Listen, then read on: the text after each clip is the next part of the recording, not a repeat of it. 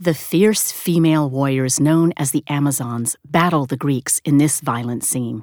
Now, Rubens, what he tries to do here is to capture this sort of whirl of aggression of like a wild tornado. Rubens painted the original composition, but this print was made by an expert engraver, Lucas Forstemann.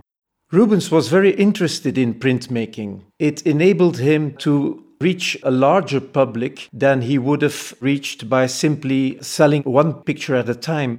The print business was quite lucrative too. This is an unusually large engraving. You can probably see it's made from 6 pieces joined together. Monumental prints like this were definitely made for a larger public, for a public of rich citizens, but also for royalty.